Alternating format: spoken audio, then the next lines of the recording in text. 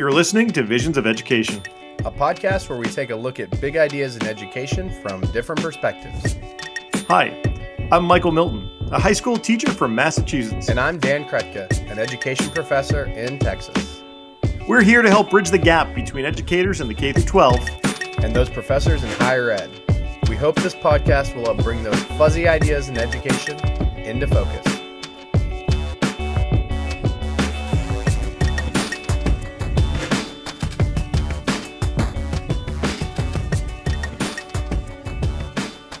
Dan, if you could teach anything, what would you teach?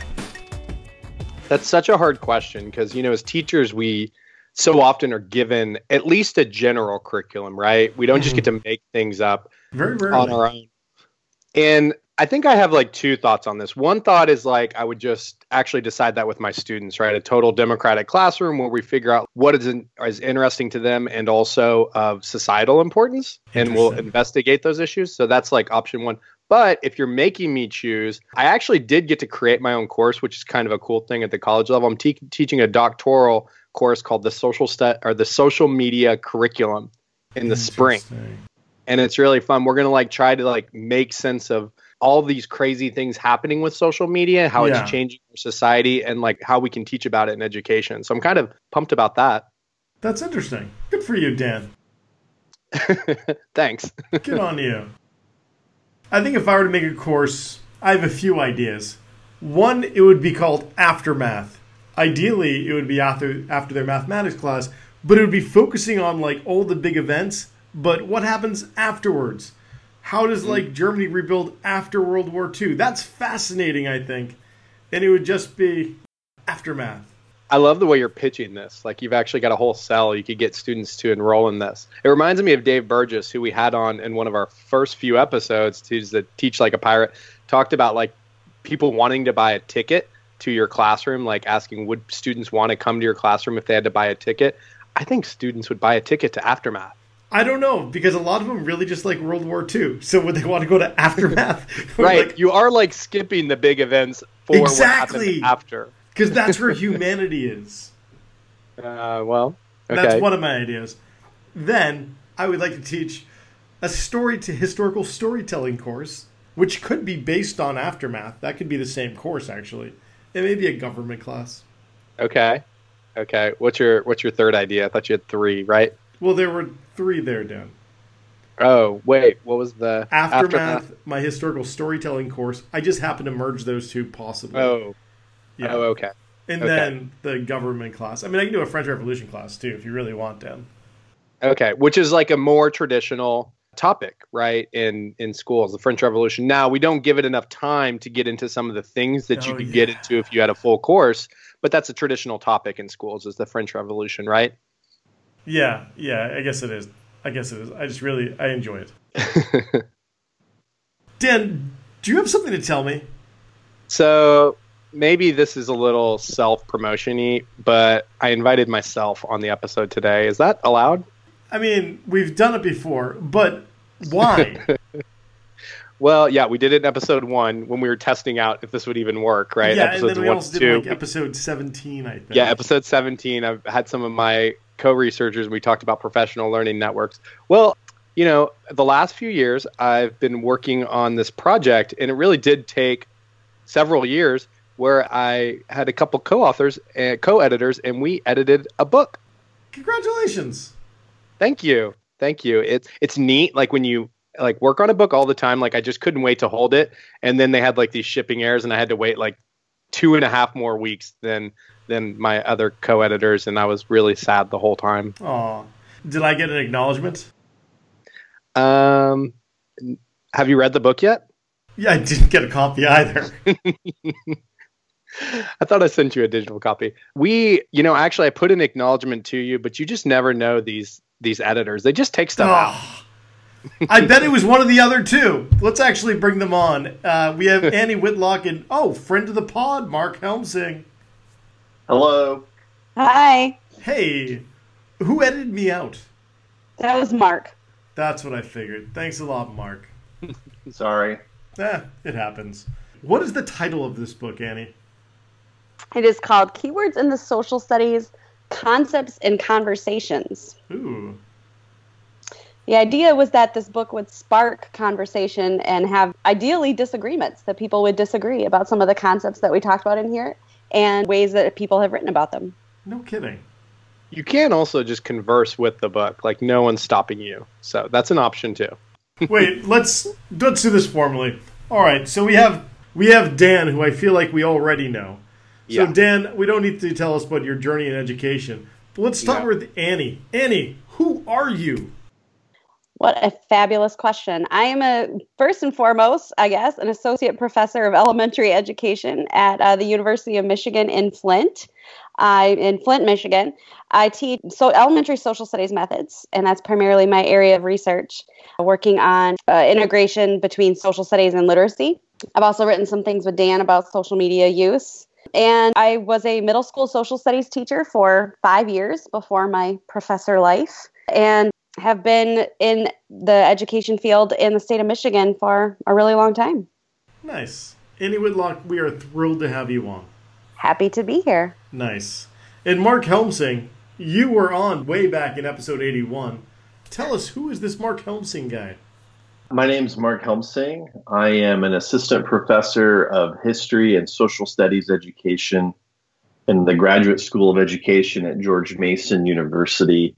I coordinate our secondary social studies teacher education program, and I have been a classroom teacher of both middle grades and high school grades, social studies and language arts. I identify as a curriculum theorist. That's my background, my training, my passion. And within curriculum theory, I specialize in thinking about the intersections of history, heritage, memory, and how those ideas play out in classrooms, in museums, and cultural institutions, as well as popular culture, which is the focus of my next book coming out next year.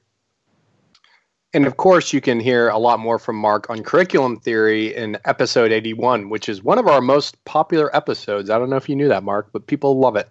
That's great. I did not. One thing that's really fun about writing a book, you get to interact with so many people. And at the end of our book, everybody turns in their bios, all the authors in the book.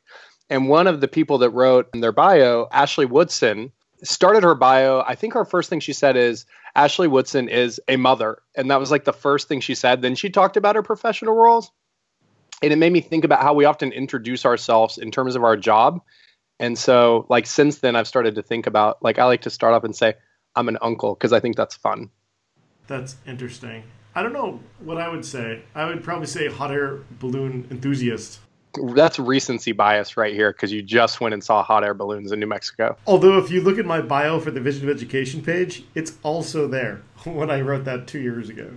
Okay, that's pretty cool. And I would say I identify as a book hoarder. Ooh. I liked in episode 81, Mark actually went through the curriculum of his life. So if you want more there, that's how we kind of started and brought him in on the episode. I could identify as obsessive Simpsons fan. Nice. That is perfect. So the title of your book is called Keywords in Social Studies, Concepts and Conversations. Do you mind talking a little bit more about maybe like how the book started, what's going on? Tell us about the book. So the origin of this book actually started with a conversation at the annual meeting of CUFA and the National Council for the Social Studies in New Orleans. I forget what year that was. I think it was 2012, maybe 2013.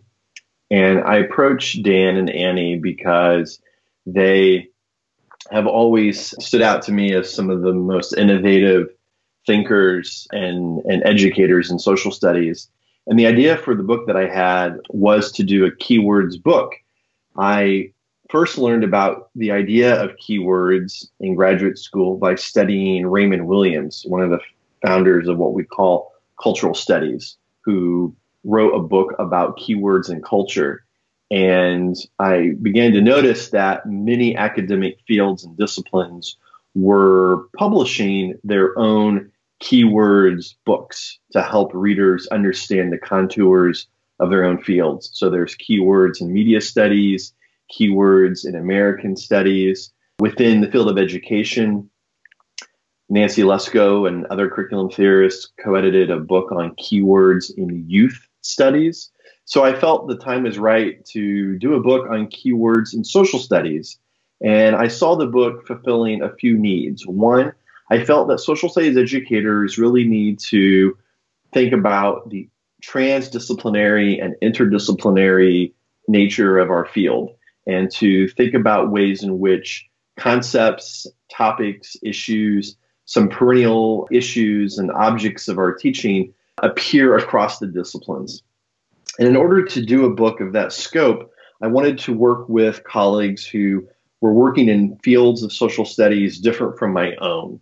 And in that case, I thought of Annie and her expertise in elementary education within social studies, and Dan's work with technology and media studies as they relate to social studies and other fields. So I was hoping for an eclectic group of editors, and I think that we achieved that goal, and also within the scope of authors who wrote chapters for our book. I'm really pleased with how broad our scope of contributors is in terms of both experience. We have a mix of early career scholars, veteran scholars, and leading luminaries in our field. We also have voices from K-12 educators and graduate students.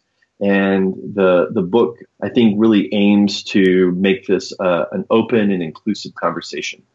Do you mind giving me an example of what you mean by keywords? Can you give me a couple of the keywords? I think one way to explain what we mean by keywords is in our opening quote in our first chapter, which is like my favorite part of the book, that we use this quote right on the first page in our introduction. The introduction is called Unsettling the Social Studies. And we use this idea of settling and unsettling, that the curriculum is not fixed, right? That we are constantly trying to figure out what should be the things. And too often we kind of argue the problem is that it is fixed for teachers in schools, that the curriculum doesn't change much, but it should change based on our new understandings, based on who our students are, based on our changing world. And so there's this constant settling and unsettling. And we even pointed out that social studies should unsettle us. It should help us understand new things. And so the quote we start our introduction chapter with is we have a quote from Raymond Williams, and then we have a second one from Inigo Montoya from The Princess Bride, Nice. Where he says, "You keep using that word. I do not think it means what you think it means." And so when you get to the first chapter, then our next chapter, the first chapter is indigenous. And so it's to think about, if you come across the word indigenous in the social studies curriculum, what does that mean? Or if you come across what is often thought of as a synonym, but some may not think so, like Native American or American Indian. So the very first chapter challenges us to think about why we choose which one of those words and why. So can you tell us about the layout of the book? How are you unsettling us? The layout of the book took many different forms throughout the course of the project, and we kept going back to the drawing board multiple times to figure out what's going to make for a really compelling layout. What we ended up doing was taking the keywords that authors generated and submitted to us and organizing them in a way that would appear common to many readers. So we organized chapters across the different thematic standards for the National Council for the Social Studies. So the book has 10 sections, and our keywords sort of fall into these 10 different sections. And even though that's a very common approach to the curriculum in social studies, the way in which these keywords unsettle our ways of thinking about social studies is not only by some of the topics themselves that we may not think as social studies curriculum on the surface, such as home, family, community, but also the ways in which those keywords are approached, defined, and talked about by the authors. So the book is itself bookended by a foreword and an afterword. The foreword is written by Annalisa Halverson, a scholar in elementary social studies, as well as a historian of the field of social studies. And she talks. Yes, that's right. And friend of the pod, two-time guest. A friend of the pod and a former mentor and professor for both me and Annie. She, in her foreword, focuses on this idea of knowledge, what counts as knowledge in social studies, how it's constructed, and sort of invites readers as they begin the book to think about the ways in which these keywords sort of work as ingredients for mixing up the way we think about social studies and what it could look like in classrooms and in our practice. And that is mirrored in the afterword by Walter Parker. His afterword is special for a few reasons. One, a book that he edited on contemporary issues in social studies actually begins by referencing Raymond Williams and Raymond Williams' own keyword book and keywords project. So we wanted to pay homage in a way to how Walter Parker introduces this idea of keywords to social studies education in his own work. And he talks a little bit about the ways in which keywords work as windows to understanding and thinking about our content in our curriculum. So we wanted these two established voices in our fields to both begin the conversation and provide some intriguing and engaging questions to conclude the book. And one thing I'll add is that, when we think of the social studies being settled and us also unsettling it here, we use these 10 thematic NCSS standards, which have been around since, I believe, 1994. And so they've been kind of a staple of the field, although they have been critiqued, for example, not dealing with race as a major concept or category.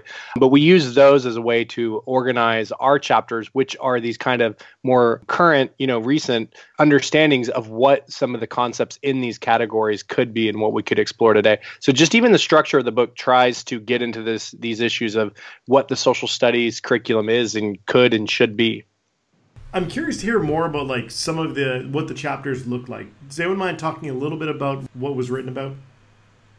Yeah, so we have, for each of these 10 sections on the NCSS themes, we also have a response chapter. So we invited authors to read, the 2 or 3 chapters in each section and then write their own conversation, if you will, or response back to the author. So it's something that's really a really unique part of this book that just added another layer of conversation to hence the title. But the conversation part. The conversation piece. So there are a lot of different ways that our authors approached talking about these different concepts. I think, like Dan mentioned earlier, there are concepts that are often taught in social studies classrooms, I would say, and then our authors took it to a new way and say, let's think about this a little bit differently, or let's look at the way that these concepts are traditionally taught in classrooms, and let's try to look at them a little bit differently. I want to point out a couple of my favorites. I don't really play favorites with the chapters, but I will say that there are a few that I kept going back to over and over again. One of them, as an elementary scholar, I was particularly drawn to the chapter on family. Families is a concept that is taught in kindergarten, social studies especially, is often talked about as the first unit of a community that students encounter. And it was interesting that Erin Adams is the author of the family chapter, and one of the first things that she writes about is how in secondary classrooms this concept of family is pretty much ignored. It's really focused very hard in early elementary, and then as the students get up into high school, this whole concept, it's almost like they are devoid of family, is essentially what she's writing. But an interesting quote, though, it says she writes that children under age 18 are not afforded full citizenship rights and are under the custodianship of adults, including teachers and parents. In other words, their individual identity is tied up in and restricted by their families. And often secondary teachers will talk about economics and their economic decisions as if these students make them individually right now. And they don't still. Many of them don't at that point. So she talks about ways to introduce family into secondary social studies, asking a lot of provocative questions about what makes a family, what do modern families look like, and how are families formed even throughout history, and using pop culture and television to talk about different states of families, which including in children's books as well, which is done a lot in elementary school and maybe not as much in secondary. I don't know, Michael, you can talk about whether or not you talk about family in your history classrooms at all. Very rarely, although right now we're talking about the caste systems in Latin America, which does talk about it a little bit, but not for the reasons that you're... Although we should watch talk about Modern Family more. It's a amusing sitcom, at least for the first few seasons. And she references that in her chapter as well. That's what I figured. That's great. Yeah.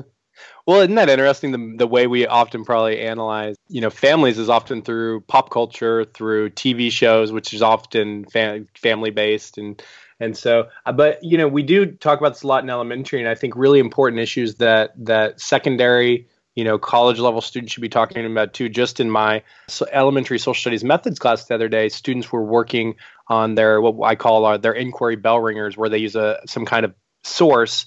And the students are meant to analyze the source, and they kind of have discussions around it. And so it's a discussion activity, and they try to get the students to really dig in and think about the source. And so one of my students did hers on families. And so what she did is she found a lot of images of different families, how they looked different. And this was really important to her because her mother's lesbian, and she didn't often feel like her family was represented, and she couldn't understand it growing up. And so she just expressed in class how important that was to her, which just reminds us, these aren't also that's an issue for children, but it's also an issue for the politics that are happening in our country now. And so all ages can be exploring what we mean by family, whose families are accepted, which families are normalized and who are marginalized. And so I just thought of her the other day wrestling with these issues herself and being the teacher she wishes she had in elementary. Oh, that's cool. It sounds like a fun activity that you do in your elementary social studies methods class that I need to take.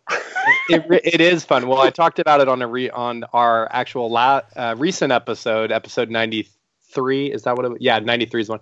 I talked about it on episode 93 where I used George Washington's runaway slave ad for Ona Judge, and we spent like 40 minutes just talking about this single document and how it could be a way to introduce slavery, a difficult topic, to kids because it's just very contextual and there's a lot to analyze in it.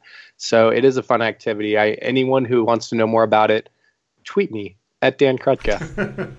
I say it at the end of every episode. Well, it's interesting that you bring up runaway slaves in the source with Ona Judge, because another one of my favorite chapters ties in another, I gotta say, popular figure, Harriet Tubman, that's often taught in social studies classrooms, and connects her with another concept that's often taught in social studies classrooms, but they're not often taught together, which is entrepreneurship. Tell me more. So one of my favorite chapters is written by Matt Messias and Christy Bruger, and they write about how we need to look at who we consider to be entrepreneurs and what characteristics we might want to look at instead of the traditional measures of success, if you will. Growing up in Michigan and teaching in Michigan, Henry Ford is hailed as the entrepreneur of a lifetime, and probably in other states as well. But around here, he's kind of a big deal, I guess. And they're challenging that and saying we need to look at some new people as entrepreneurs, and instead of looking at them in a business sense, but thinking about entrepreneurs in American history who are innovative thinkers, who saw a need for change and seized opportunity and took risks and had a desire to lead. And they hold up Harriet Tubman as somebody who is a epitome of all of those different things. I mean, we should study her when we study entrepreneurship and what it means to be an entrepreneur. So I thought that was a really fascinating take. So it's another example of a chapter that went in a direction that I wasn't expecting. When we get a chapter back on entrepreneurship, that's not what I was expecting to read, which awesome. I think was the really exciting part about getting all these authors together to write about these different concepts. Yeah, that's interesting. I'd like to hear more about chapters that kind of blew you guys away. Not to quote Hamilton, Dan. Yeah, I'll share a few of my favorite chapters. It's just like this podcast. I felt like writing this book, I just got to learn from other people, and numerous sections and chapters stood out. I mean, just even from the beginning of the book, our section 1 is the culture section, and it had the first chapter is on indigenous. The second chapter was on the term ethnic. And then the third chapter was actually a response about this concept of culture and social studies. And it was it was a response section chapter. So those are a little bit shorter, but it was written by Amanda Vickery and Delandria Hall. And I really liked it. Vickery was on our show. I know. We'll have her on again. Then she'll be a friend of the pod, right? And so their chapter response was called Spilling the Lemonade in Social Studies, a response to the culture section. And in that, I really liked how the Spilling the Lemonade part is a reference to Beyonce's visual album titled Lemonade. And they just talked about how well Beyonce was able to connect the past and the present. And they said using imagery that unapologetically celebrates and affirms the cultural, experiential, and historical knowledge of Black women. And then they contrasted that to what often happens in social studies where we don't do that. And that was something that really stood out to me because I think there's a lot of elements of our society, popular culture, movies, novels, where they do a better job than we do in the social studies classroom of wrestling with issues. So that opening section I found really good. Jody Latremure's chapter on the environment, just titled Environment, was one that really stood out to me. She just really challenged the way we talk about environment. Specifically, I liked her bringing up the concept of greenwashing, which is a concept we should probably be talking about a lot in social studies. Greenwashing is the superficial or insincere display of concern for the environment shown by an organization, often to deflect attention from the organization's environmentally unfriendly or less savory activities. And so she talked a lot about how companies often skirt their responsibilities and try to put eco guilt on consumers to do stuff. And she referenced, it's a little sad because she's going to ruin the end of the Lorax for us all. Oh no. I know, where the Lorax dire warning was, unless someone like you cares a whole awful lot, nothing is going to get better. It's not. And she said, this is the message that companies try to send to us, that if we don't clean up the messes they've made, then things are going to stay bad. And she points out that 71% of carbon emissions since 1988 have come from just a handful of the top 100 companies in the world, and that they are asking us to do their recycling. And I know, for example, Coke did that when they switched from bottles to plastic. They helped to start recycling campaigns and put the responsibility. They created a huge mess and asked us to clean it up. So she really in the chapter tries to help us rethink what we mean by environment, not it's something out there, but to rethink ourselves in the world. And I can't even start to explain the way she does it because she did such a beautiful job of thinking that we can't think of the environment as something separate from ourselves. And it's a beautiful chapter.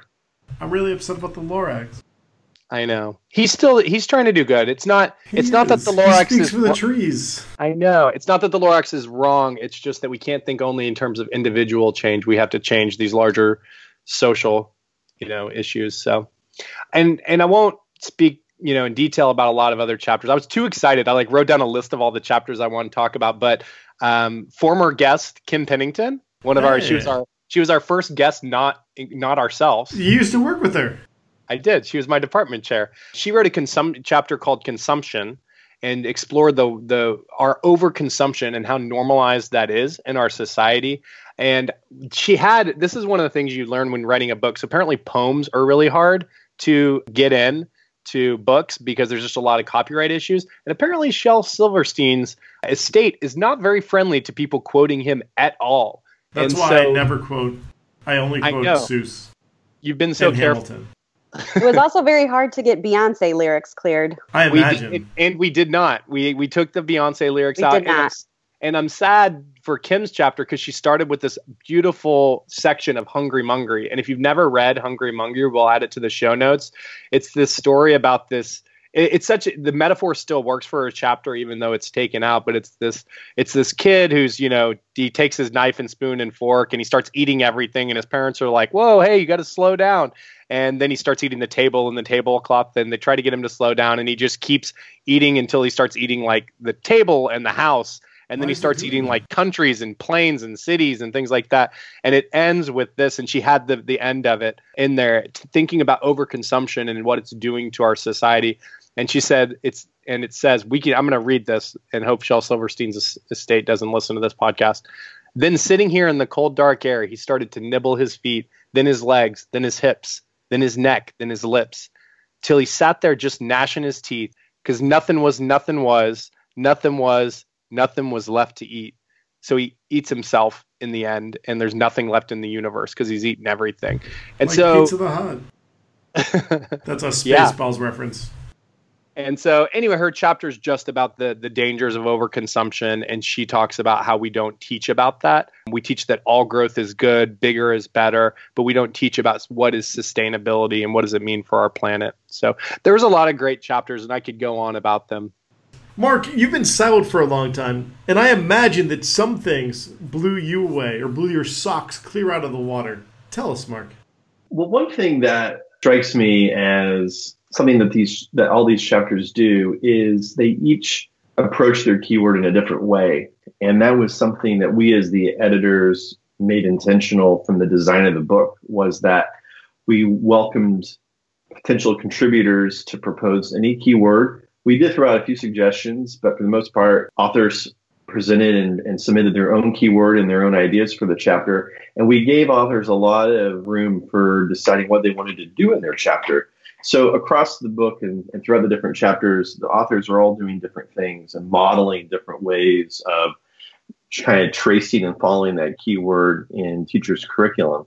For example, Megan List, in her chapter on gender, not only focuses on gender as sort of a contemporary issue of identity in our present moment, but Megan also goes back and looks at gender through a historical lens. And so you can find different moments in which gender becomes a crucial lens for looking at human action in society in different historical periods. And in the immigration chapter, the authors provide a lot of different, what they call divergent discourses on immigration. So they wisely begin the chapter by juxtaposing a quote from President Obama and a quote from President Trump that look at immigration from vastly different, divergent discourses. And what these and other chapters do is give readers what we would call food for thought.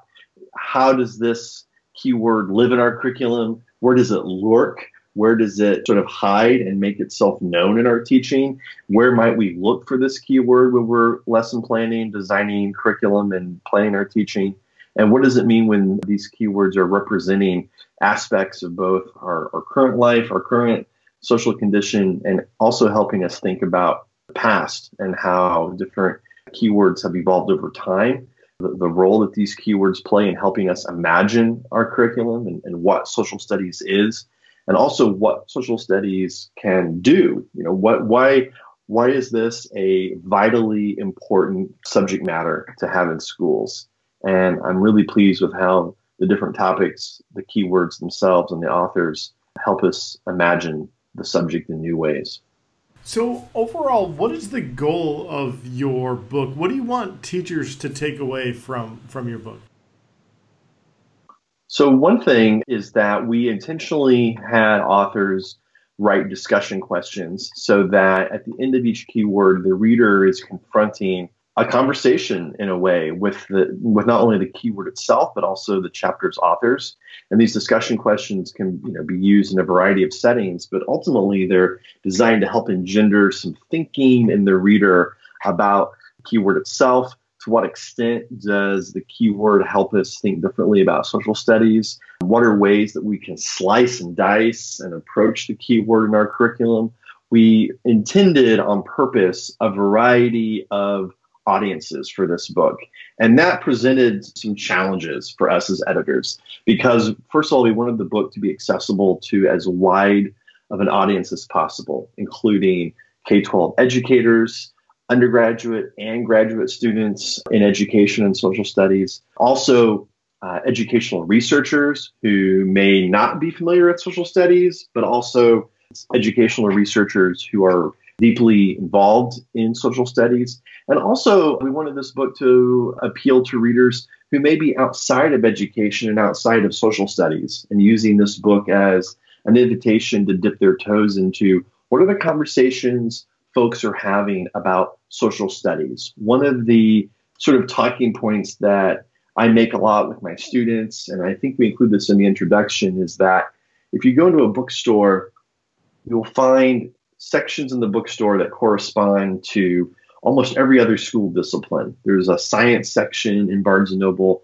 There's a literature section in Barnes & Noble. There's our sections on music, art, math, but there's never a section that's called social studies. Social studies may appear in bookstores as history or political science or current affairs, but the idea of social studies itself is almost this strange kind of alchemy. And we're hoping that this book helps people kind of wrestle with that and what those implications are. Yeah, I would love for a teacher or a teacher educator to look at our book and say, oh, I never thought about this concept this way. Like, I would love for them to read, what one of our authors are saying and writing about and thinking like, this could be a new way that I bring this into my classroom. Or on the other hand, reading it and saying, I don't agree with this at all. I think doesn't make any sense to me. And then being able to, in the future, perhaps write their own response to some of these chapters and thinking about these concepts in different ways. I would love to see a goal of this book is for it to continue on, to continue to be a conversation around these topics.